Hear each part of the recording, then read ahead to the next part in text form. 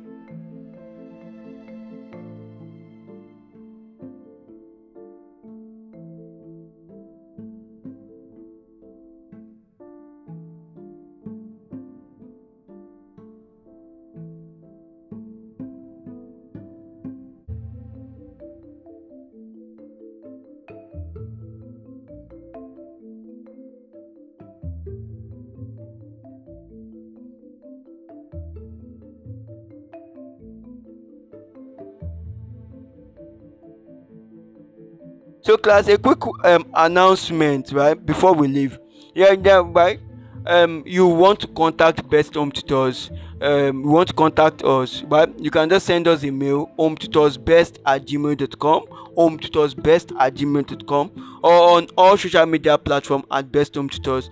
WhatsApp, SMS, Telegram, call +234 90 867 89651, +234 90 867 89651, right?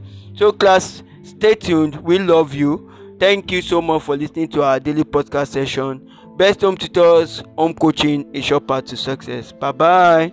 Bye bye. We love you. We love you. Thank you.